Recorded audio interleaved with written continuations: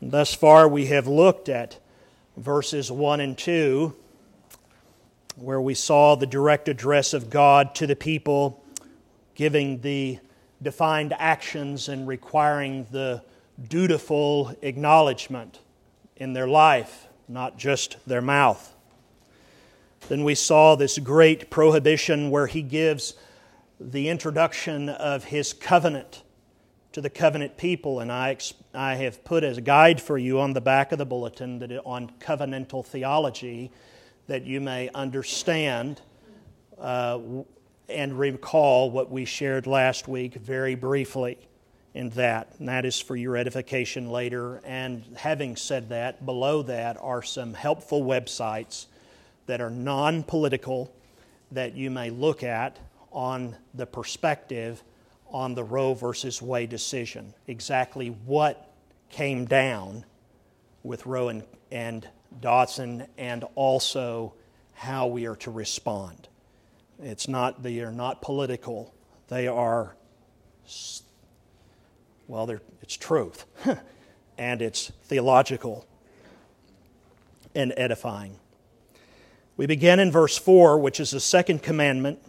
It is one of the longest of the commandments. And there is much to be said about it, but I'm going to try to just bring out 3 cookies. When I grew up, Mama would let me have 3 scoops of ice cream. I could have 3 scoops of, or three cookies of Oreos or Nutter Butters or whatever, but I was never allowed to have 3 pieces of pie or 3 this or that. I'd have to eat 3 pieces of broccoli or something, so I'm going to try to just give you 3 cookies this morning, but they are going to be high calorie, so that you understand that. He says here in verse 4, speaking to the covenant people, not as a group, each individually. He says, "You shall not make for yourself an idol, or any likeness of what is in heaven above the earth, or beneath the earth, or the water under the earth.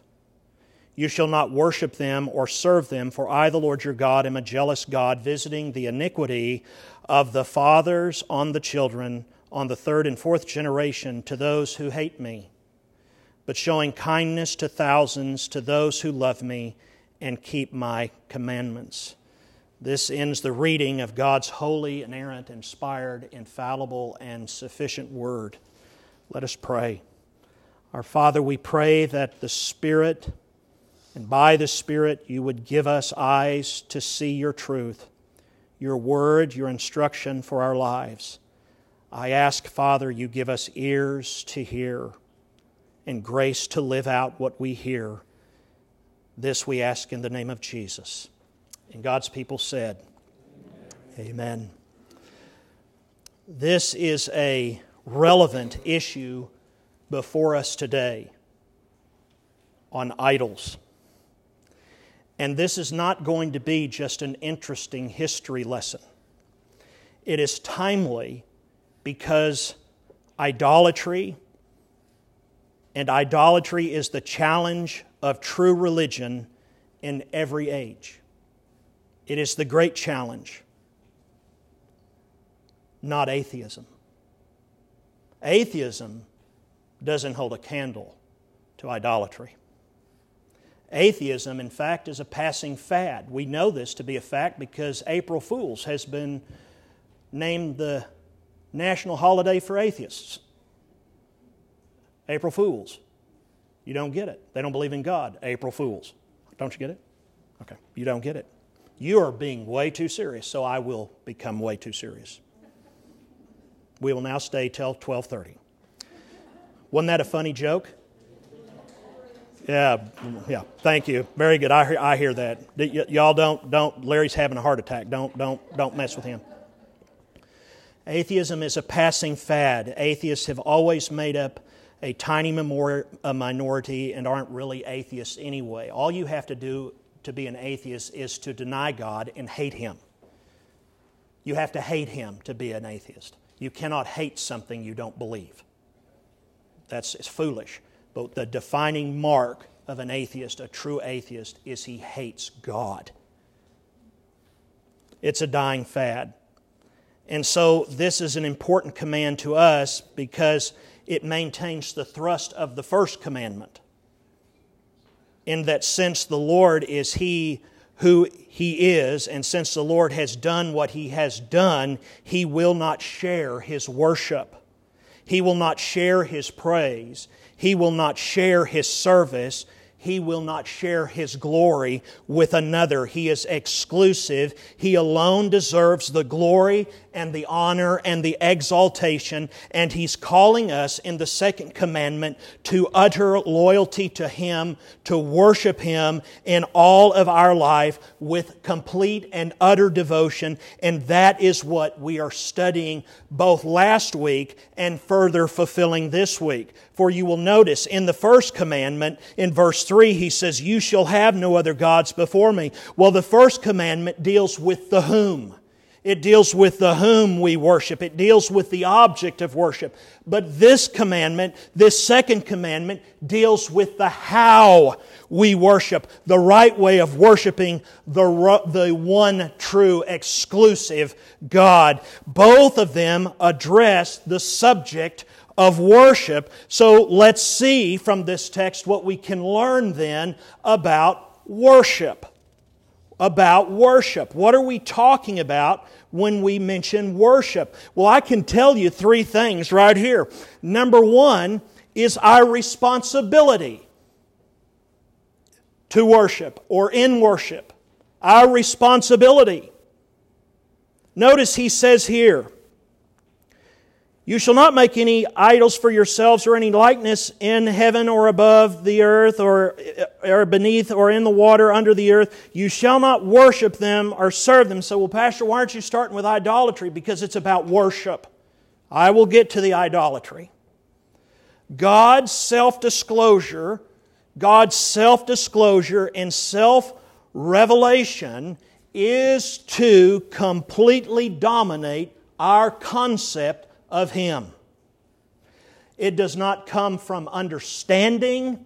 It does not come from our own nature.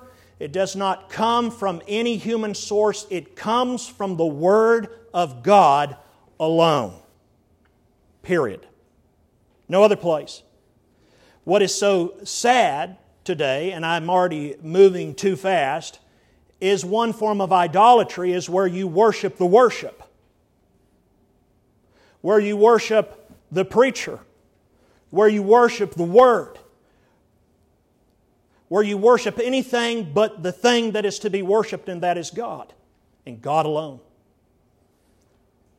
And so what you see in this passage is, first of all, it sounds like that maybe God is saying here, Israel, my covenant people, you may not make any images of anything. You cannot draw mountainscapes, landscapes. You cannot draw birds. You can't draw pictures of fruits and vegetables on a table. You can't draw this or that. It sounds like you can't draw anything. You can't paint anything. You can't do woodcuts. You can't do any sort of media. You can't engage in art, and that's not what is commanded here. What He is talking about here is this, is that you may not have anything in worship that is given as an image to Him. No image of God. See, we think that we look at this passage, we're talking about having some kind of idol like Jesus on a cross, a crucifix, or like Mary, or like an engraven stone, or like a saint on the top of a famous building, or Jesus in stained glass windows, or things like that. That is forbidden in the second commandment. That is not to be done. There's not to be any image, but just follow along with the logic. It talks about our responsibility. But to say that God doesn't want to have images or God doesn't want to have things, one of the sermons I've never preached in Cook County, and I probably would do it different, is it's titled, Remember the Lily Work. And in the temple, when they built the magnificent temple, there was all of this lily work that was to be painted where no one would ever see it. And God said, take great care, and He gave a command, remember the lily work. No one would see the lily work in the top of the temple. It was unseen. And it was carved. He did do that. They are going to do all sorts of other designs. In fact, the mercy seat has the cherubim on top of the Ark of the Covenant. Symbolizes His covenant presence with the people. However, it is commanded that God is not to be pictured. He is not to be pictured for worship. He is not to be visually represented. And it is clear, of course, from the context and clear from other passages. For example, just write down out here Deuteronomy 4, and the parallel passages says, "So watch yourself carefully, since you did not see any form of the day the Lord spoke to you at Horeb from the midst of the fire, so that you do not act corruptly and make a graven image for yourself in the form of any figure." God is not ever to be represented in an image. It is absolutely forbidden. And this is a New Testament command. There is no amount of grace to cancel it. He says, "I will not be worshipped by the imagination or the machinations of man. I am who I am." There's no way to draw God and draw His glory. There's no way to draw, and by the way, the children are learning this in their catechism. What is God? God is a spirit and hath not a body like man. You can't draw a spirit. When the movie The Shack came out in the book, it would be very fair to say to you that's an abomination. Because that was intentionally done to make God approachable. God cannot be approached except on His terms. You see, you didn't see God at Mount Sinai where the commandments were given. They heard Him. It was a direct address. He spoke to them. He said, "I am the Lord your God who brought you out from the land of Egypt, out of the house of bondage." He spoke. They heard. What did they hear? The Word. It wasn't with sight. It was with the ears. They heard. And so don't make images of Him, and this is the command. Because this second commandment is also a commandment not only to abstain from making a picture or an image of God, graven, drawn, or however you want to do it, but also the visualization to represent a false God, because any image we would make of God would be false. And it also applies to anything that is a false idol, a false God. And so that point was made very clear at Exodus in chapter 32, because you remember Moses is up there on the mountain receiving the commandments. Aaron's down there. They've been delivered from Egypt. He's down there. They don't know if Moses is coming back or if he went to go another way. So what did he do? He did what all the nations around them do. They had idols, and so he made the golden calf. And they said, "This is the God of Israel." It's Exodus 32, 1 through 4. We see what God did when that happened. That was a very violent moment when that took place. And so the first 3 or 4 times you read through it about the golden calf and the image of a foreign god being introduced into the worship of Israel. But if you look clearly, you'll see that Aaron, though, made that golden calf of what he viewed as the image of God, Yahweh. And so the children of Israel, the God of Israel had gotten you this far. You're abandoned now. Moses is on the mountain. He's gone somewhere else, and we don't know where he is. And so we're switching another brand. We're changing our denomination, and we're going after another God now. And now the golden calf was the image of God who brought you out of the land of Egypt. Not the pillar of fire, not the cloud of smoke, not the one who split the Red Sea. None of that. No, it's this golden calf. And Aaron was not attempting to hijack the religion and take it away from the people and take them into another form of religion. All he was trying to do was attempting to visualize God. Now let me tell you something. Those of you on Wednesday nights know this. As we have studied 1 John and the discussion that it is to the believer and about assurance of salvation, and he talks about the Antichrist before the Antichrist comes. We see that in John that it is the leaders The religious leaders in the churches that can twist the truth, that send the church into the abyss. Here you have the man who is the leader, and what is he doing? This is not the lay people, this is the leader. What has he done? He has done something that is going to cost 1/3 of the people their lives and nearly wipe them out. This didn't come from an outside force. This came from inside. The greatest threat to the church today is from the inside, not the outside. When the Antichrist is revealed, that one, the one that is the Antichrist, he will seek to destroy the church from the outside. But the Antichrists are working very well in the churches today. And that's why, and you will always find them in churches where the pulpits do not preach unapologetically the message and the Word of God, chapter and verse. You'll always find them. They'll raise their head. And so what takes place here, you have this idea that you might be even saying this right now in your own mind. You'd say, well, we can think of our God however we want to think about God. I can do that.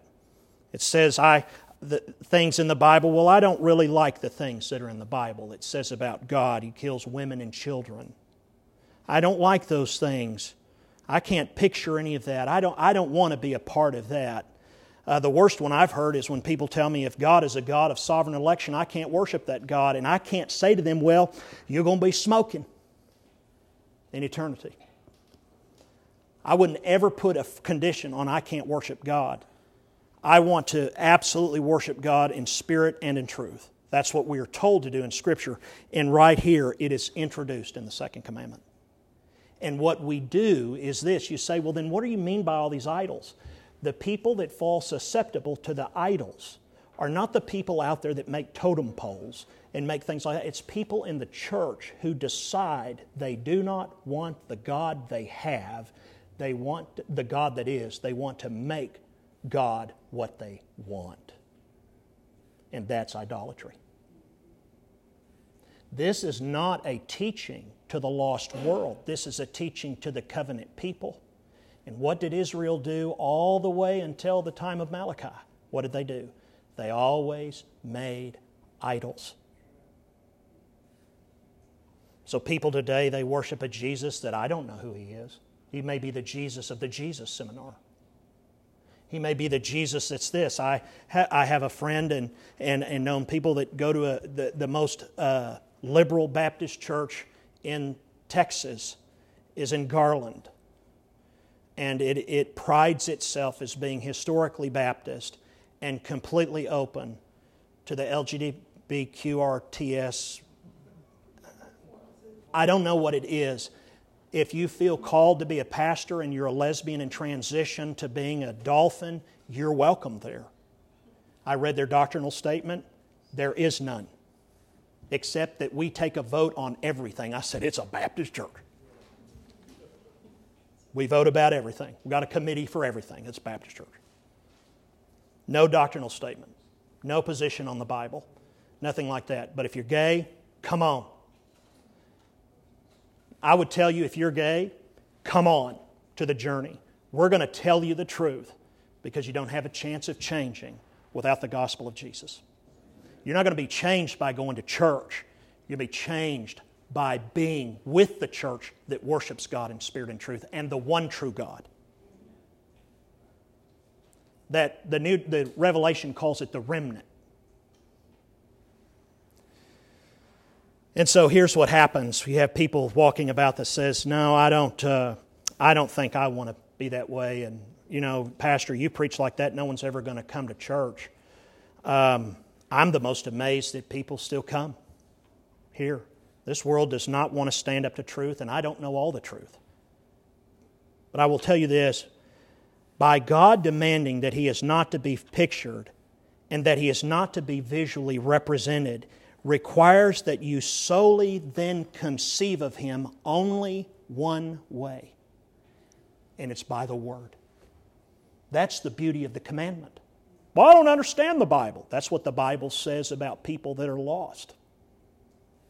The Bible specifically says those who cannot discern the Scriptures are spiritually dead, because the Scriptures are to be spiritually discerned by the spiritually reborn.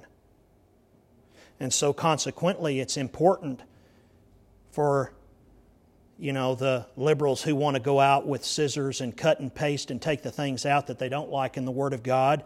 Well, we've moved past that long ago.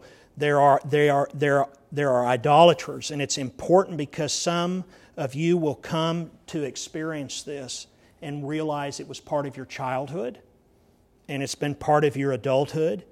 Maybe you had a bad father, and let's face it, fathers are the first ones to teach us about God, and perhaps you have decided you can't love God the way that He is because you had a bad and abusive father. This is true. This is true. Let me give you a little quip as an illustration.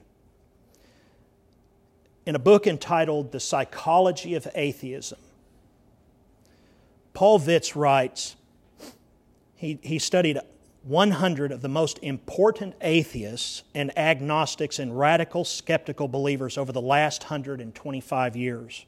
So that would have been Bertrand Russell and all of those types. And you know what the results are? His conclusions are this. All 100 of these great atheists that he studied, and he writes in his book, all 100 of them had bad, abusive fathers. You see, I have a hard time conceiving of God as a father because He says I had a bad father. Do you know what that is? You say, well, that's psychology. No, that's making God an idol. Innocently as it is, it's making Him an idol. And it wins over what we think. And God says that you will not worship Me according to what you think. You will worship Me and conceive of Me, conceptualize Me according to what I have written.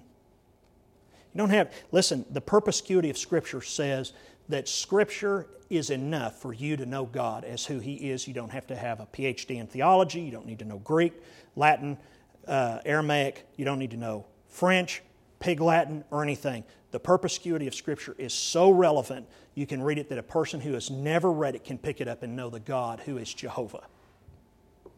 And people say it's too complicated. It's not complicated. And so when God told Moses, I am that I am, what a liberating thought. What a liberating truth. And the one thing I still admire about Stonewall Jackson is if you ever read anything about Stonewall Jackson's upbringing, he was a horrendous example of men in his life. And at about the age of 10, he looked around at these men who were real gutter material, and he said this, I don't want to be like this, I want to be different. And where did he get that from? He got it from the Word, he got it from the Word. He got it from God's Word. God is saying here, don't think about me in your preconceived categories. Don't come here trying to represent me in accordance with your imagination. I define myself by my Word. So that's the application. It's very simple, class. God has said right here, our responsibility is simply this, to define God by God's Word. Does anyone not understand? I didn't think so. That's the first thing He is saying. I define me. Any definition you give of me that is not of my definition is idolatry. Period. So what has He done? He has shown us in the second commandment, the first verse, our responsibility. God defines Himself by His Word. There's nothing else. That's why I taught you 2 weeks ago the difference between prima scriptura and sola scriptura. Prima scriptura says, I will put Scripture hierarchical at the top of my hierarchy and everything else to the side, below it. Sola scriptura, which is what we preach, the Word of God alone says there's nothing else. If God says it, it's settled. Number 2, we have our responsibility to worship God Number two, we have our regulation in worship to God. Our regulation. That is, He teaches us how we're to worship Him. It teaches us how to worship God. Look with me at verse 5. You shall not worship them or serve them. What is He talking about? He introduces worship, and the them is referring to the idols. Let me just give you real quick 9 things, real quick, you can write down on why idolatry is so easy. Let me just tell you, I'm not going to give you all the verses of this. I don't have time. I'd like to do this in about 3 minutes. But I want to tell you, there are about 9 different revelations in Scripture as to why people love idols, love to worship idols, make God an idol, and get together with people that are idols, worshipers with them. So here's the first one. The attraction to idols is, number 1, guaranteed. If somebody has spoken over a statue to cause the essence of, so to speak, a god to enter it or something they believe divine, that statue is now to be functioning as a conduit for anything done in the presence of the worshiper towards the god they're referring to or worshiping. This happens in modern-day Christianity today with various types of manifestations that if you don't do this or that, you don't have the conduit this way. I just saw a thing yesterday where Kenneth Copeland said, I have come to the place I'm going to give more until God owes me. And to listen to the phones ring and to listen to the people crowd in and to buy that because they all want, it's guaranteed. It's just like if you get a lantern and you rub it 3 times, a genie will pop out. Right? No. Number 2, it's selfish. But it can be totally your thing. Now, well, James, you do what you want to do. You just don't tell me how I do my thing. Well, I'll tell you something. It doesn't work like that. Not in God's economy. It may work in your American concept of freedom, but it wouldn't work like that in God's economy. He says, how will they hear unless there's a preacher? Faith comes by hearing, not by doing your own thing. So it's selfish, and accordingly it was felt that if one had fed a given god, if you went and fed a god, that god was in turn obligated to use the power on behalf of the feeder that you worshipped. That's the basis on how you get someone to buy you an $80 million jet to take the gospel across the world because all other airplanes are platinum tubes filled with demons.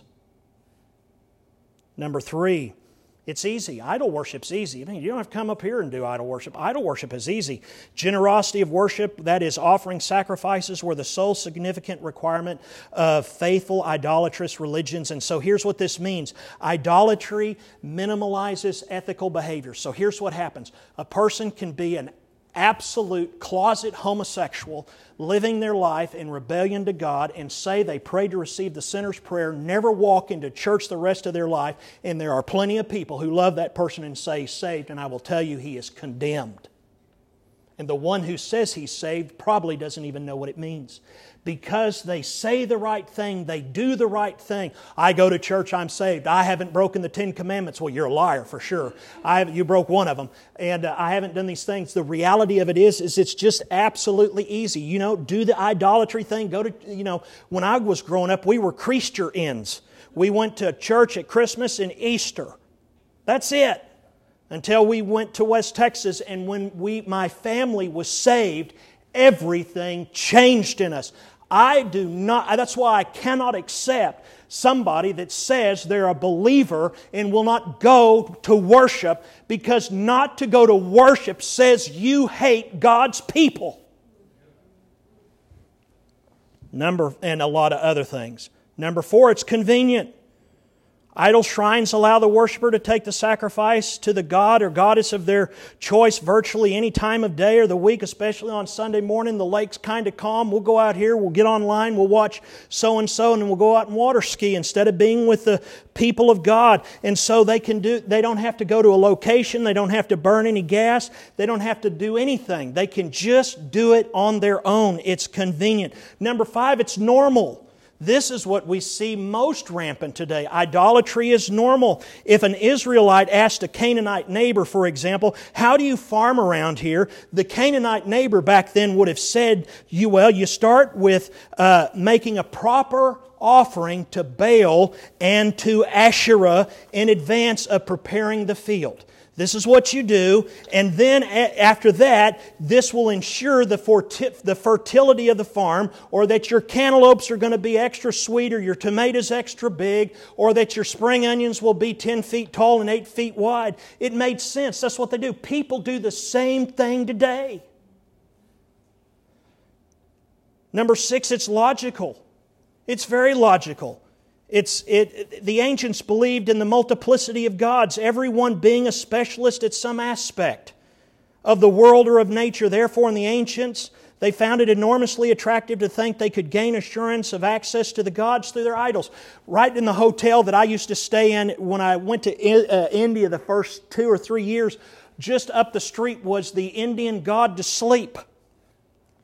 And people would go out there and they would give money to that person, to the priest that was there that was usually asleep. You'd wake him up. And then you would give money, he would burn incense, and then you would be blessed to have a good night's sleep. The funny thing is, he was most busy in the middle of the night. Number 7, idolatry is pleasing to the senses. Idolatry is very easy for those who don't want to rock the boat. For those who just want to maintain a decorum, to those who just, believe everything, and if you don't believe anything, you'll fall for everything. Idolatry provides worshipers with an image of divinity pleasing to the eye, spawned a whole entrenched image that you see in Acts 19 of those who made the idols. And it appealed to the sensual, even broadly speaking, to the artisticness of people. Number 8, it's indulgent. It's indulgent. This is where we get the concept of gluttony. This is the very reason gluttony is prohibited in the Bible, is because of idolatry. I'll show you why.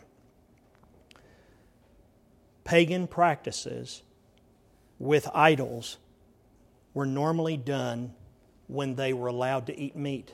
Now, the Israelites could eat meat any time. But the pagan idol worshippers could only eat meat at special occasions because the meat would be offered to idols. And consequently, when that happened, they believed that the more meat that you ate in relation to the idol that you were worshiping, the term in the ancient languages, pigging out, was born. And pigging out was typified by pagan sacrifices, in contrast to the more clearly symbolic value of Orthodox Israeli worship. This is also the reason why the Bible prohibits drunkenness. To be a glutton and a drunkard in the days that these prohibitions were made was because they were indications one did not worship Yahweh. Were instead idol worshipers. It's indulgent. Those are not my words. Those are the words of the Bible. Ancient pagan worshipers taught that if they took the role of like Baal and have sex with a temple prostitute, which you see Paul talking about at Corinth, portraying, let's say, Asherah, the Greek goddess, that act would cause the deities, Baal and Asherah, to send from heaven great fertility upon your crops and your children and your bank account. It's indulgent. and I guess I was to give you a ninth one. That was it, erotic.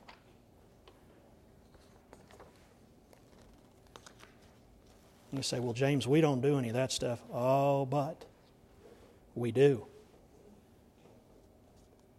Idol worship has another name, pornography. Not just gluttony, not just drunkardness, not just false worship. So he gives this regulation in worship. Look with me here in Deuteronomy 4:15 through 18. Just listen.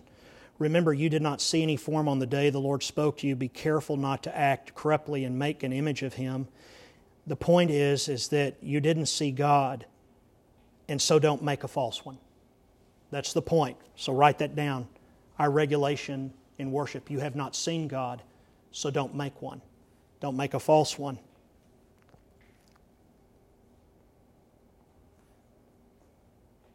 When we look around this room, all of us would say, well, I haven't worshiped an idol this week. I haven't worshiped an image this week. I kind of got one down. We can, I kind of got this one down, Pastor. Let's move on to the next point. I didn't worship an idol this week. Well, the great challenge in the area of worshiping God is today is as mental as it is volitional. I guess I'm just going to be a pastor. I get to be a pastor in the time where we have air conditioning and electricity. But I'm also a pastor in times where people don't think they need to use their mind. So we got electricity in the wall, but nothing between the ears. You are way more smart than you give yourself credit for. All of us are. God made the mind. He doesn't tell us to renew our hearts. He says renew our minds. Over and over, there are churches today that are filled with visual images that challenge what we know of God. But our great challenge here for us in this day is the image of God that we have made on our own accord, separate from His Word, and we have imposed upon the one true God. We have all done this. We are all guilty. That was the prayer of confession. There is a tendency today to seek and serve the God we want instead of the God who is. And you see, there are two ways to commit idolatry. You can worship something other than the one true God. That's one way. You can worship something other than the one true God. That's one way. And there's another one. You can worship the one true God by some other means than those that He has appointed. This gets every one of us. You can worship God, but not in the way He has appointed. That's why we changed back around April. What we started doing in April with the bulletin and this service, the way we do our service, it's not because we have changed what we believe or anything like that. I have, since I began being a pastor in June of 2000, I have been working to get to where we came on the 17th of April, 2022, 22 years. To have what is known as God's regulative principle of worship. That's what we do. And it's since that time that we've been filling the seats up. But everything in the worship points to God and points to the message, points to His worship. It's not dry, it's not dead, but it was one of the reasons it was significant to get the hymn books. You can't sing hymns without the hymn book. And we're not going to splash the words on the wall anymore, not while I'm alive. Not while I'm alive. And so everything points to this. What is the regulative principle of Scripture? It's ordered by God. You can see a picture of it in Isaiah chapter 6. It's right there. But it boils down to this. You sing the Word, you pray the Word, you believe the Word, you read the Word, and you pray it. There's nothing that we add, and we don't want to take away anything He has said. No church has got this perfectly, but it is a reformation, literally, to worship God in spirit and truth. Not everybody in this town knows there are plenty of firecracker stand churches in town, and I'm going to tell you a little secret. I know a lot of people that have gone to those places, but they've gone to the one before, and then they've gone after there, and they come out looking all the same, upset, thin, and skinny. And they're looking for more. And when they've left us, they want to come back and say, "Can I save face and come back?" I said, "You never lost face. Come back. Come home." So let me just show you something. The second commandment is the source of what our regulative principle of worship is based on.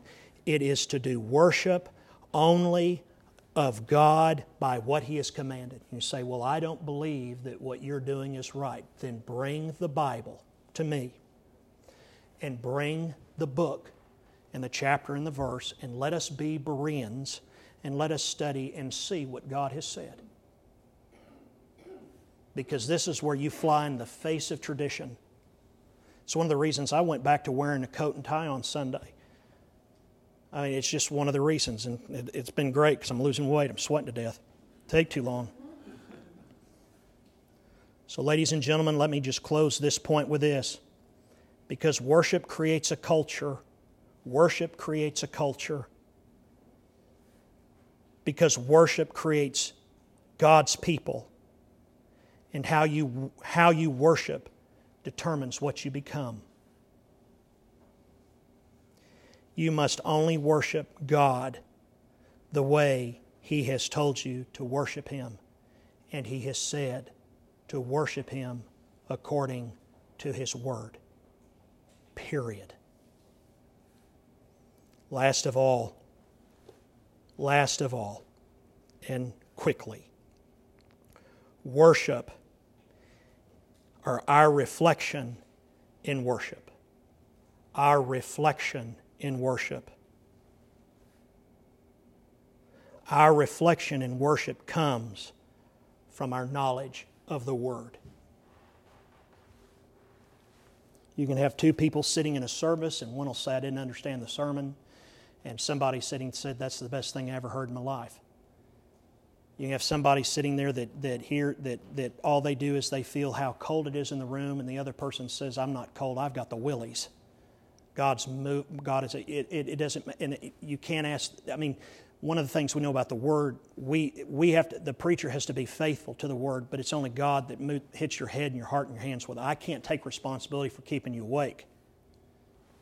The Bible even has a story about that, about a guy that fell out the window, and he died and he was raised from the dead. In verse 5 and 6, learn this, the third thing. You shall not worship me.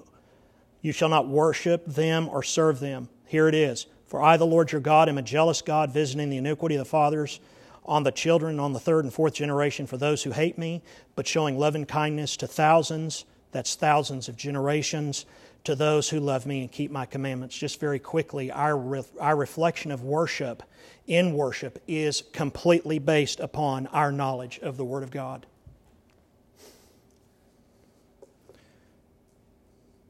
God's people are to refrain, listen, God's people are to refrain from thinking about Him in terms of these visual representations and worshiping Him, imagining that He is something that they have made up.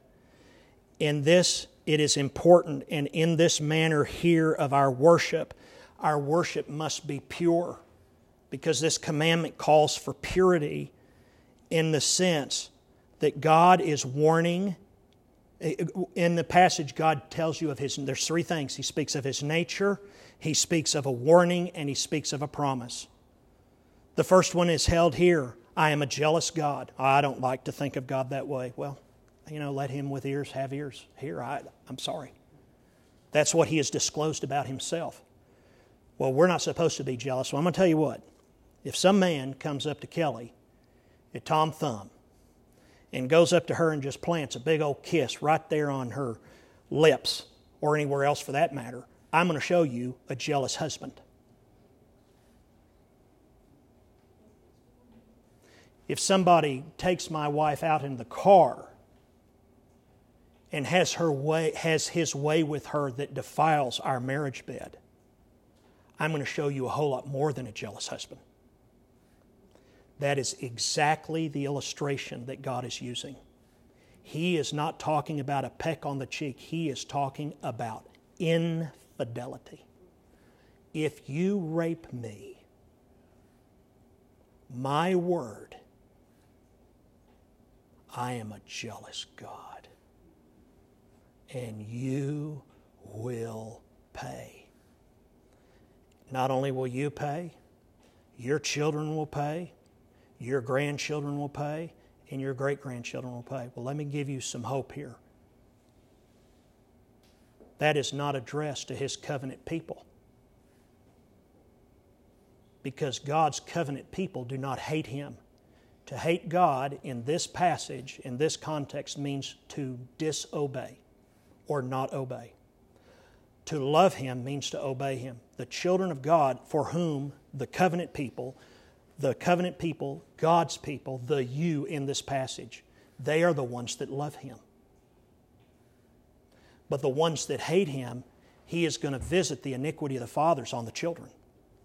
And what He means by that is simply this: how I teach my children is going to affect how they walk in blessing or cursing before God, and how they raise their children. The apple will not fall far from the tree. One of the things that I have enjoyed so much as a dad, and I think you specifically here in Cook County, as I've labored with you these 11 years, is you've had a wonderful part in the upbringing of my children. And my children are preachers' kids, and they love the church. Absolutely love it and serve it. And we have jokes as to why that, but that's not appropriate at the moment. But we raised them this way. My children got to do things some of you didn't let your children do, but one thing is for sure, my kids love the Lord. Just ask them after church. And they can tell you things too. Chapter and verse. They've learned the Word and are learning it. God is jealous. Well, does that mean that God has emotion? No. What it means is God is saying, I'm like a husband who has been wronged, and I'm going to take it out on you if you violate this commandment. And I'm going to take it out on your kids. And all He means by this, it's not that it's capricious. It's like the apple doesn't fall far from the tree. If you're not going to live by my commandments, do not expect your children to either. I have ministered to too many men that are dying that say to me they wish they had done different with their children, and it's too late for them, but it's not too late for the Lord. Amen? You think about how serious that is. I'll just give you a reference. Just go to Leviticus chapter 10, verses 1-3. You can see how serious God is about this. But then he does something else. He goes on to say, speaking about this concept of his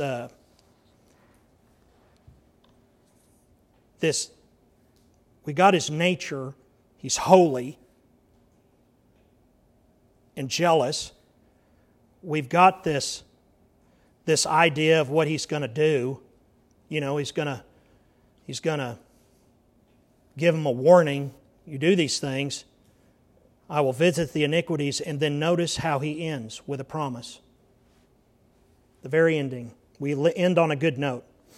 But showing loving kindness to those who love me and keep my commandments. Watch this. He gives a word of promise, and it is a word of compassion, a word of mercy, and a word of blessing.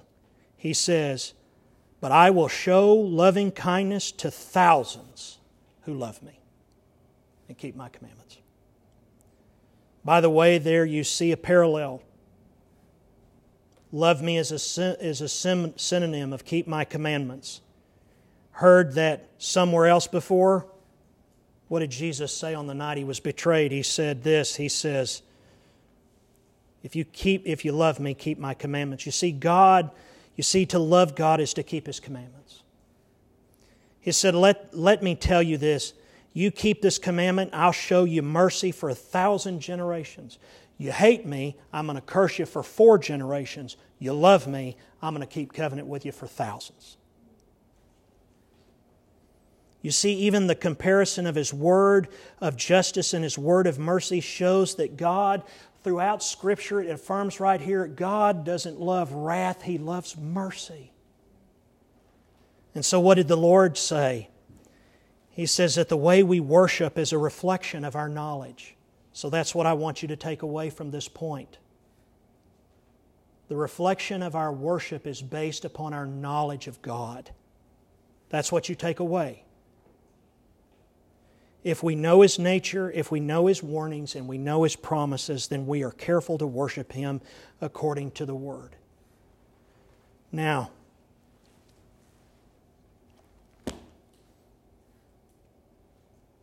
that leaves one thing. You don't need to write it down.